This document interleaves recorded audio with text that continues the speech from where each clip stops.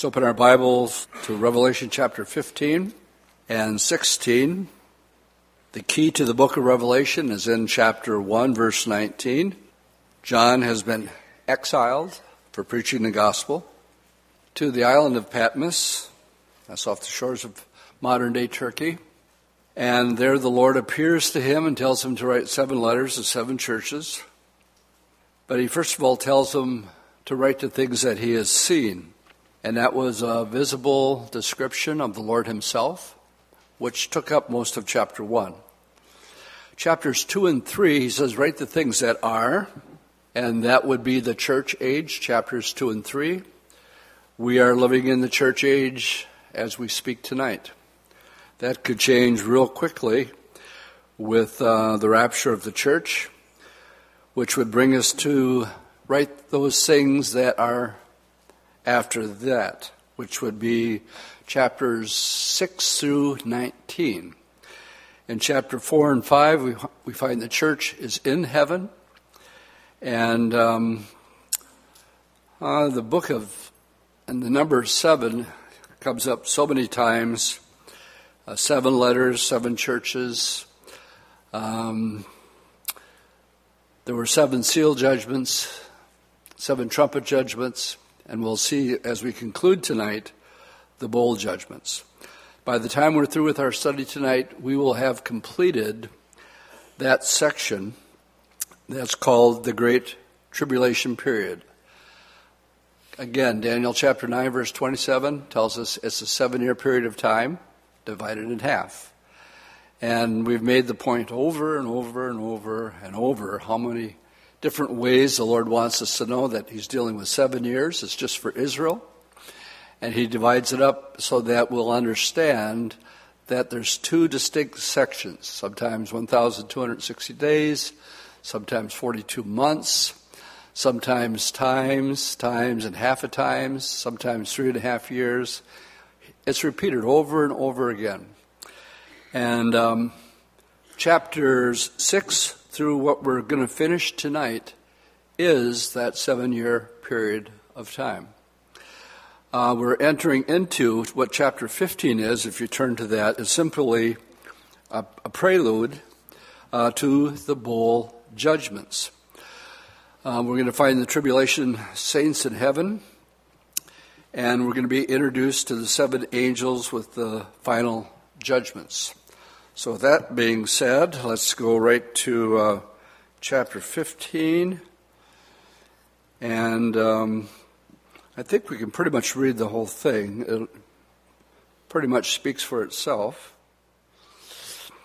Then I saw another sign in heaven, great and marvelous, 7 angels having the 7 last plagues. For in them the wrath of God is complete. And I saw something like a sea of glass mingled with fire, and those who have the victory over the beast, over his image, over his mark, over the number of his name, and they were standing on a sea of glass, having harps of gold. And they sang the song of Moses, the servant of God, and the song of the Lamb, saying, Great and marvelous are your works, Lord God Almighty, and just and true are your ways, O King of the saints. Who shall not fear you, O Lord, and glorify your name? For you alone are holy. For all nations shall come and worship before you, for your judgments have been manifested. Now after these things I looked, and behold, and the temple of the tabernacle of the testimony in heaven was opened, and out of the temple came 7 angels, having 7 plagues, clothed in pure bright linen, and having their chest girded with golden bands.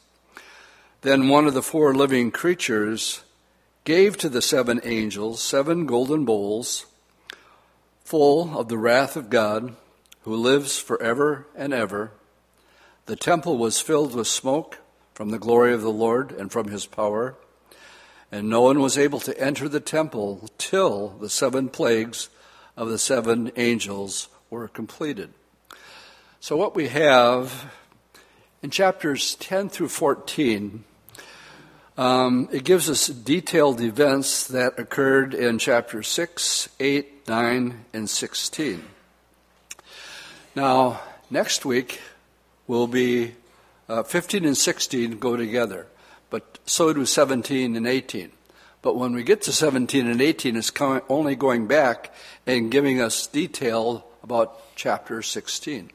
This one chapter is going to contain the final bowl judgments, and they're different from the trumpet judgments in that the trumpet judgments only brought about a third of the plagues. This is complete and total destruction of planet Earth. It's not the end of the world, but it's complete and total destruction of planet Earth. And then when we get to 17 and 18, those two go together. But it's coming back and it's telling us things that are happening in chapter 16. So as we get into this, Hebrews 10:31 says it's a fearful thing to fall into the hands of a living God. Just let that sink in just for a second. To have the creator of this known galaxy be against you. I wouldn't want to be a Cossack. Love Song wrote a song years ago. Said, I wouldn't want to be a Cossack. A Cossack is a Russian soldier. And they wrote a song about it. And it's all about Ezekiel 38. And because what the Lord is going to do in this chapter tonight, and one of the main points that I'm going to try to make, is that these plagues, to a certain point, are an exact template of the plagues that were in Egypt, almost without exception. And so again, as we go through the Bible, we want to see it as complete, all the way from Genesis to Revelation, this, as I prayed earlier, this scarlet thread that runs through and ties it all together. So we've gotten to the point where this is pretty much it. And the first thing that we read here is in chapter 16, Then I heard a loud voice from the temple saying to the 7 angels, Go and pour out the bowls of the wrath of God on the earth. So the first went and poured out his bowl upon the earth, and a foul and a loathsome sore came upon the men who had the mark of the beast and those who worshipped his image. Now, let's open our Bibles to Exodus chapter 9 and look at verse 9. All right, so the first plague that we read about here is these boils that are poured out, but it's selective. I have in my notes also Deuteronomy 28, and that chapter makes a distinction to Israel. If you do this, I'm going to bless you. If you get away from me, I'm going to curse you. So what we have here in 9 is one of the plagues, the 6th plague. Verse 8, So the Lord said to Moses, Take for yourself a handful of ashes from the furnace, and let Moses scatter it towards the heavens in sight of Pharaoh. And it will become like fine dust on the land of Egypt, and it will cause boils to break out and sores on men and beasts throughout the land of Egypt. Then they took the ashes from the furnace and stood before Pharaoh and scattered them towards heaven. And they caused boils that break out in sores on men and beast. And magicians could not stand before Moses because of the boils, for the boils were on the magicians and all the Egyptians. But the Lord hardened the heart of Pharaoh. He did not heed them, just as the Lord spoke to Moses. So here we begin to connect the dots. Let's go back to Revelation 16. And the first judgment, we have a warning. Let's just go back to chapter 14. Let's look at the third angel in verse 9. Then the third angel followed them, saying with a loud voice, If anyone worships the beast and his image and receives his mark on his forehead or on his hand, he himself will drink of the wine of the wrath of God, which is poured out full strength into the cup of his indignation. And it doesn't mention the boils. It passes that, and it goes right into what their eternal penalty is going to be. And he shall be tormented with fire and brimstone in the presence of the holy angels and in the presence of the Lamb, and the smoke of their torment ascends forever and ever. And they have no rest day or night who worship the beast and his image, who received the mark of his name. Now here is the patience of the saints. So up till this time, I like to say people are now, you're forced to choose. Right now we're living in an age, I've talked to people about the Lord, and they say, well, maybe someday. Maybe someday I'll give my life to the Lord. And not realizing that, anything could happen at any time. And you might not be here next week. I might not be here next week. Anything could happen between now and next week. There's no guarantees. What's different about this period of time here is you're forced to choose. You're forced to take the mark of the beast. If you don't, you're killed. Well, some people aren't, because they're obviously talked about here, those that have the patience of the saints. Obviously, they go into hiding, and they do so. And as a result, they make it through the Great Tribulation. And, let's just do it. Just go to Matthew 25 real quick. It's not in my notes, but it's in my head right now, so let's go there and connect these dots. And I'm doing it for one reason. Matthew 25, verse 31 says, when the Son of Man comes in his glory with all the holy angels with him, then he will sit on the throne of his glory. All nations will be gathered before him, and he will separate them one from the other as a shepherd divides his sheep from the goats. It's at this place there will be those who have the mark of the beast. There will be those who did not, and we're getting ready to enter into the 1,000-year millennial kingdom reign, and so he has to bring judgment upon those who took the mark of the beast. Now, we're going to develop this thought a little bit more when we get to Daniel chapter 12, because it gives us the exact day when the Son of Man returns. And I hope that teases you just a little bit. And to be able to say, the first coming of the Lord to the day, and then be able to say, I even know the second coming to the day. What we don't know is the time of the rapture. Nobody knows, not the angels, only my Father who's in heaven.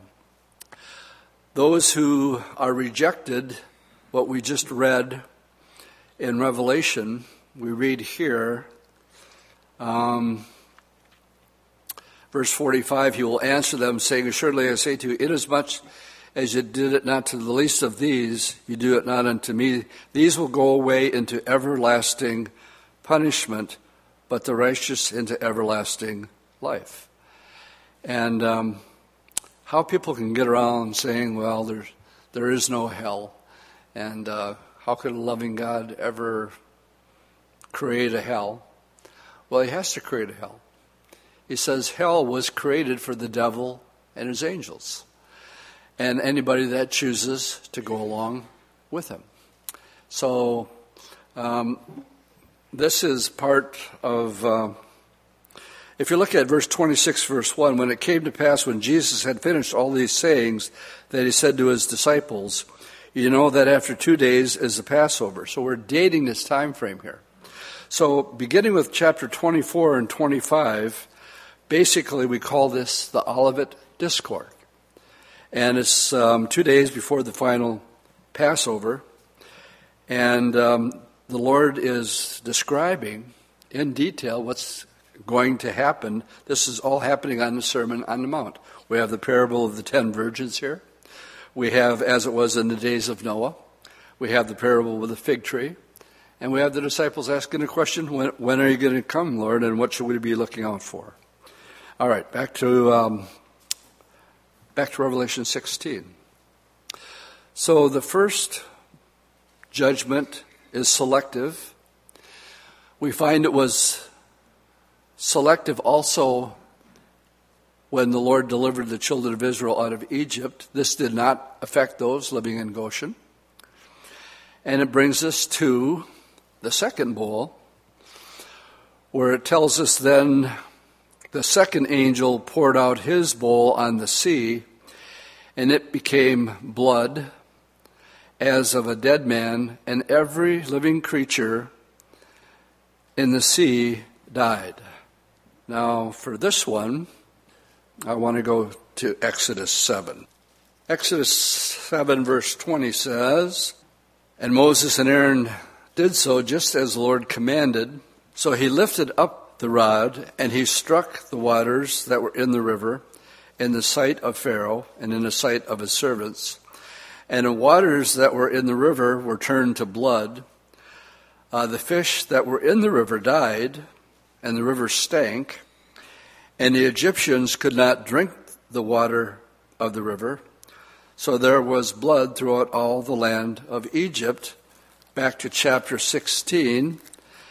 Now we have a third of the oceans have already been turned to blood. Now it is complete. Now we have every living creature in the sea, and it's dead. All marine life on planet Earth from this point is gone. 7/10 of the Earth's surface is covered, 1/3 already destroyed. And we find that the Lord did this again when he was delivering his people out of Egypt. Which brings us to the third bowl judgment. "Then the third angel poured out his bowl on the rivers and the springs of water, and they became blood. And I heard the angel of the waters saying, 'You are righteous, O Lord, the one who is and who was and who is to be, because you have judged these things. For they have shed the blood of the saints and prophets, and you give them blood to drink, for it is their just due.' And I heard another from the altar saying, 'Even so, Lord God Almighty, true and righteous are your judgments.'" Now, if you turn, let's sneak ahead just a little bit to John 17. And what John sees in John 17, in verse, the first 6 verses, is a woman who's a harlot, and she's riding the beast. And the woman is the religious institution that will be formed after the rapture of the church. The last verse of chapter 17 tells us where it's located.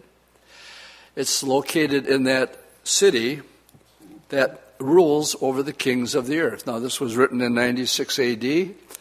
Look at verse 18. "The woman who you saw is that great city which reigns over the kings of the earth." Well, in 96 A.D., who ruled the world? The Roman Empire ruled the world. And here, this is going to be the headquarters of this worldwide religion. Now, the reason I'm tying this into the third bowl is because angels are saying, this is justice. You know, like you reap what you sow. When John in verse 6 said, "I saw the woman drunk with the blood of the saints and with the blood of the martyrs of Jesus, and when I saw her, I marveled with great amazement." This is supposed to be Christianity, and yet they're known for killing the saints. How many people here have heard or read of Fox's Book of Martyrs? Most everybody? It starts out with Stephen, and it's the history, it's a must-read for what has happened to true believers. True believers can hear sounds at certain times. It sounds like music. But only special people can hear it. And the gift is gone. I had it for a minute, and I shouldn't brag about my gifts, and especially when I'm live streaming, I suppose, but it comes and goes, you know. Poor Carol. The reason that the angels are saying, this is true, you gave them blood to drink, and they deserve it. Why? Because it is the Roman Catholic Church that's responsible for hundreds of thousands of true believers being martyred. And this is what John is marveling at, that these are the ones that actually martyred and burned, tortured real believers. They're called the Anabaptists, and they did not believe in infant baptism. And that, if you were Anabaptist and you weren't baptized, then you were put to the stake and burned as a heretic. But read Fox's Book of Martyrs, but I allude to it here because the angels are saying that this is their just reward. They can't drink water because it's been turned to blood. All right, that brings us to the fourth one, verses 8 and 9. The fourth angel poured out his bowl on the sun, and power was given to him to scorch men with fire.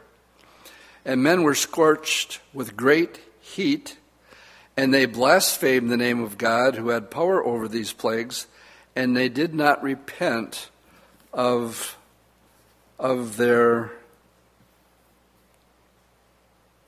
and they did not give him glory. So verses 8 and 9, let's go to, we're going to make you do a little page turning here. Let's start with Luke 21:25, a verse that's been taken out of context. It's all over the internet right now with the September 23rd lining up with Revelation 12, verses 1 and 2. Luke 21, let me draw your attention to verse 25. And there will be signs in the sun and in the moon and in the stars, and on the earth distress of nations with perplexity, the sea and the waves roaring. Men's hearts will be failing them for fear, with the expectation of those things which are coming on the earth, for the powers of heaven will be shaken. So here there's this first reference to signs in the sun. It could be anything. The ozone could be gone. Maybe a supernova, could be caused by nuclear attack that affects our ozone layer. That would cause, the ultraviolet rays to come straight through, where our atmosphere shields them right now. If that was taken away, well, men's skin would indeed be scorched. Let's look at some from the Old Testament. Let's go to Isaiah chapter 24. Isaiah 24, picking it up in verse 6. It says, "Therefore the curse has devoured the earth, and those who dwell in it are desolate. Therefore the inhabitants of the earth are burned, and few men are left." So here's a prophecy that talks about this event, this judgment, where the inhabitants of the earth are not only burnt, but because of the plagues, compared to the billions that were here, it says only a few remain. Let's go to the book of Malachi, the last book of the Old Testament, chapter 4, verse 1, tells us, "For behold, the day is coming." This is a reference to the tribulation. burning like an oven, and all the proud, yes, all who do wickedly will be stubble, and the day which is coming shall burn them up, says the Lord of hosts, that will leave them neither root nor branch. So this is a reference to the day of the Lord. As long as we're here, look at verse 5. Behold, I will send you Elijah, the prophet, before the great and dreadful day of the Lord. He will turn the hearts of the children to the fathers, and the hearts of the fathers to the children, lest I come and strike the earth with a curse. So Elijah and Moses have been killed by the Antichrist.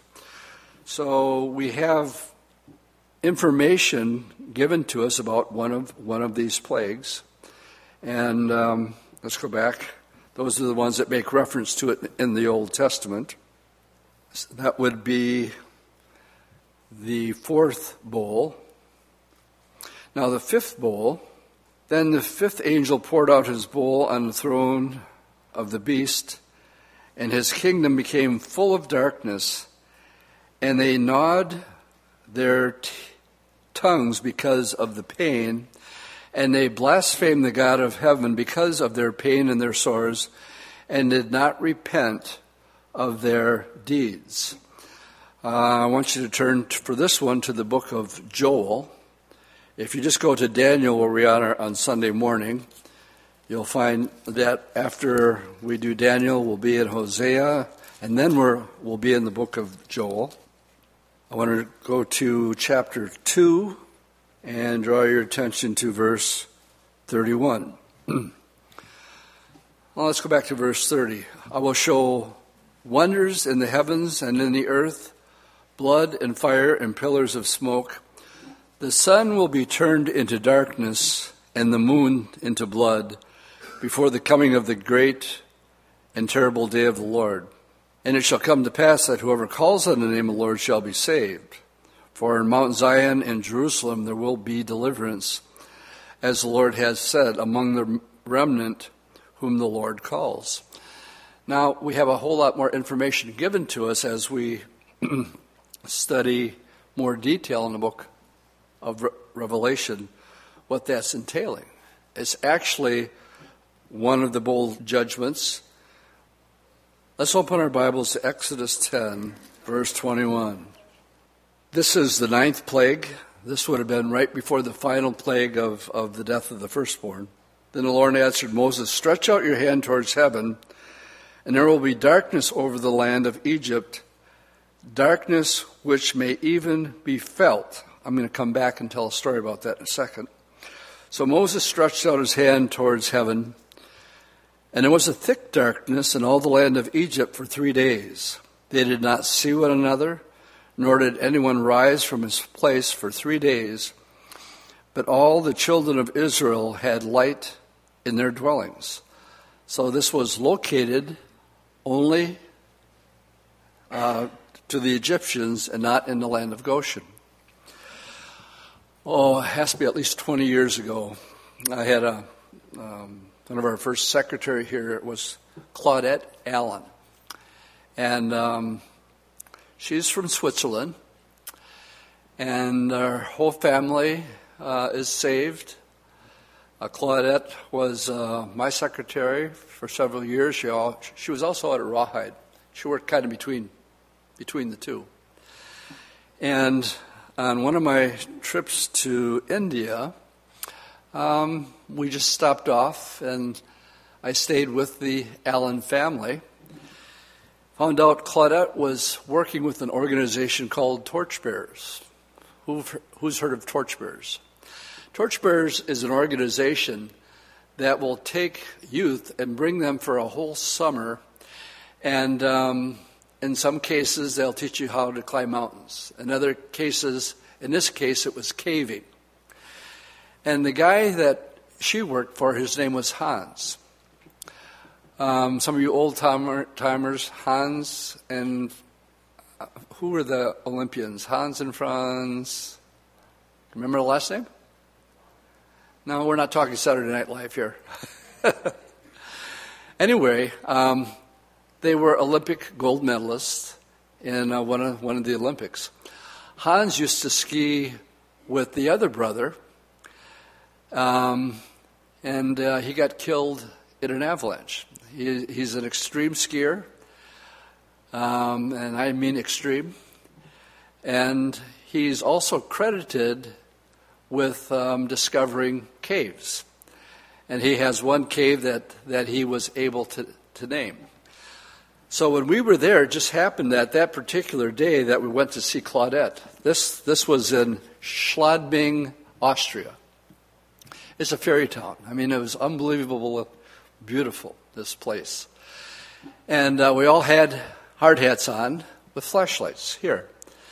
And we entered an area, no bigger than this big around. And we crawled on our hands and feet for a long ways. And all of a sudden it opens up into a chamber larger than our sanctuary here. And as tall. And it just opens up. And there, what Hans does is he gives a Bible study on outer darkness. And to give effect to the Bible study, he gives the Bible study, and then he tells everybody that they have to turn off their light. And I can't tell you how unnerving that was. It was total darkness. You couldn't do this. And believe me, after 20 seconds of total darkness, you began to freak out. And you said, you can't touch anybody. You just can't do anything except just sit there. And talk about an object lesson. I'll never forget it. And as we're going out and we're going back down the mountain, I said, Hans, that was quite a study. And you left an impression on a lot of young people about the reality of hell and what outer darkness is. And the point he was making is you're going to be all alone forever and ever in that place. And I said, it was eerie in there. And I said, it made me think of this scripture right here. And I talked about this, and I said, about the darkness which could even be felt. And he said, Dwight, I'd never heard that before. He says, as part of the plagues, the darkness that was on Egypt was so much of a darkness that it could even be felt. He said, well, I've never used it before, but next time we're going in, we're bringing that one up. But whenever I read this verse here, I can't help but think of that experience. So let's go back to Revelation 16. The fifth angel poured out his bowl on the throne of the beast, and the kingdom became full of darkness, and they gnawed their tongue because of the pain. I guess this darkness was felt. And there was something that was added to it, and they blasphemed the God of heaven because of their pain and their sores, and they did not repent of their deeds. That brings us to our sixth bowl, which is verses 12 through 16. Then the sixth angel poured out his bowl on the great river Euphrates, and its water was dried up, so that the ways of the kings of the east might be prepared. And I saw 3 unclean spirits like frogs, notice, coming out of the mouth of the dragon, that's Satan, out of the mouth of the beast, that's the Antichrist, and out of the mouth of the false prophets. So all of them allow spirits to go out of them for the purpose, for they are spirits of demons performing signs, so that they go to the kings of the earth and of the whole world to gather them together to the battle of that great day of our God Almighty. All right, I'm just going to stop here for a second. And when we get to Sunday, we'll be in chapter 11.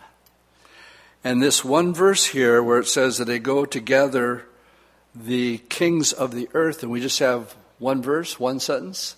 When we get to Daniel 11, we'll have a whole half a chapter that gives great detail of this one verse right here. The gathering of the kings of the earth, only it's laid out in detail where the Antichrist is. He'll be in the south. I don't want to give too much of it away.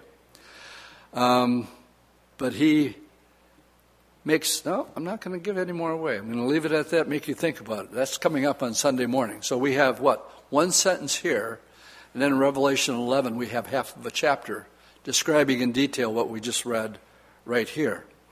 Now, before we read that it tells us what the battle is in verse 16, Armageddon, all of a sudden out of nowhere, we have red letters. Gang, there hasn't been any red letters since the end of chapter 3. Why would the Lord put this in red letters? Because that's only for the church. So here we are, 2017,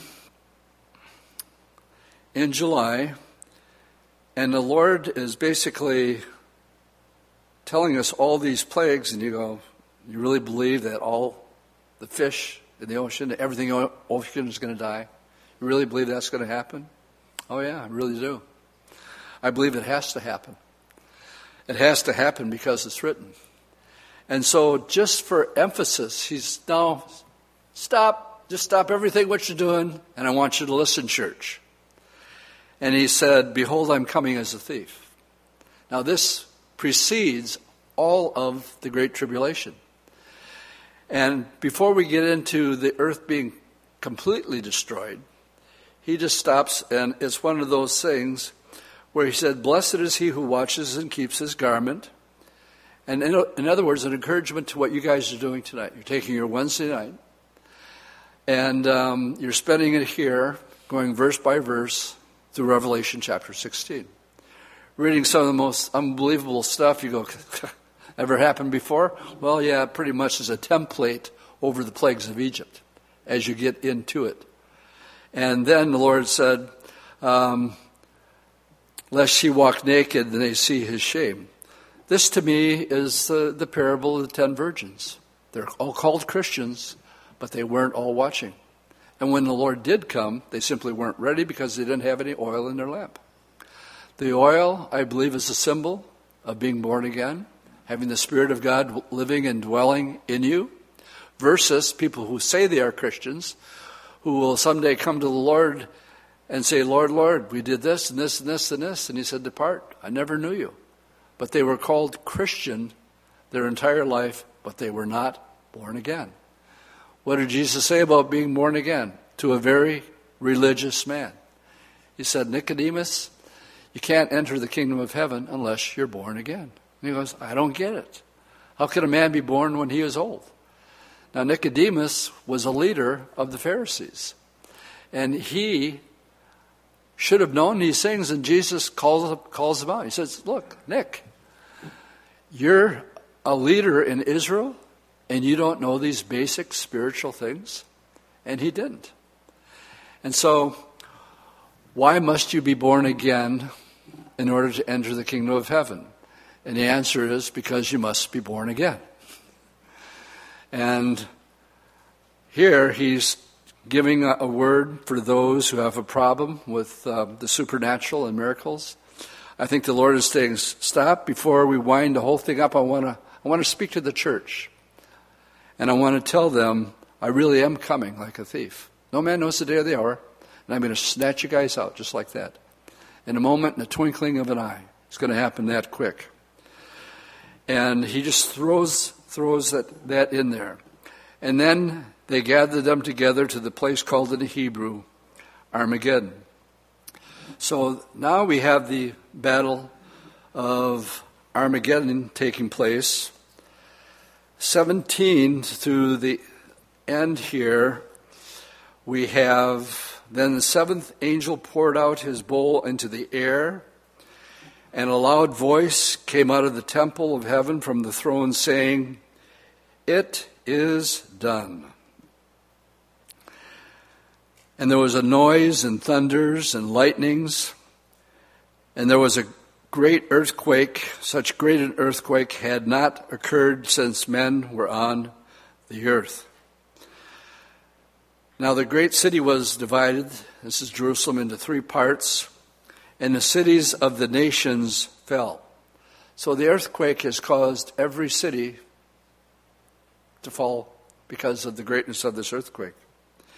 And great Babylon was remembered before God to give her the cup of the wine of the fierceness of his wrath. Then every island fled away, and the mountains were not found. It shook the world in such a way that every island was taken away and every mountain was taken away. And then, after the earthquake, great hail from heaven fell upon men, every hailstone about the weight of a talent, and men blasphemed God because of the plague of the hail, since the plague was exceedingly great. Turn with me to Exodus 9. Let's see if we get this one right. Exodus 9. Yeah, got one right for a change. Exodus 9, verse 22. Then the Lord said to Moses, "Stretch out your hand towards heaven, that they may be hail in the land of Egypt, on man, on beast, on every herb of the field, throughout the land of Egypt." And Moses stretched out his rod towards heaven, and the Lord sent thunder and hail, and fire darted to the ground. And the Lord rained hail on the land of Egypt, so there was hail, and the hail mingled with the fire, so very heavy that there was none like it in the land of Egypt since it became a nation. And the hail struck throughout the whole land of Egypt, all that was in the field, both man and beast. The hail struck every herb of the field, broke every tree of the field. Only in the land of Goshen, where the children of Israel, there was no hail. Back to the end of the bowl judgments. Every island fades away. It could be a polar axis shift. That's possible. That causes the earth to have this great earthquake. But what it does, it tells us that the hailstones were the weight of a talent. A weight of a talent is anywhere between 75 and 120 pounds. Now, last night on the news, they were holding in their hand golf ball size hail that came through the area. And it showed some of the damage that was done. Golf ball size hail. This hail, like the one back in Egypt, destroys planet Earth. It is completely leveled. Every city is completely leveled.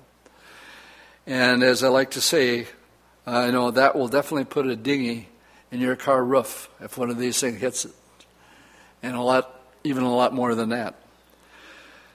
So as we get to this particular verse,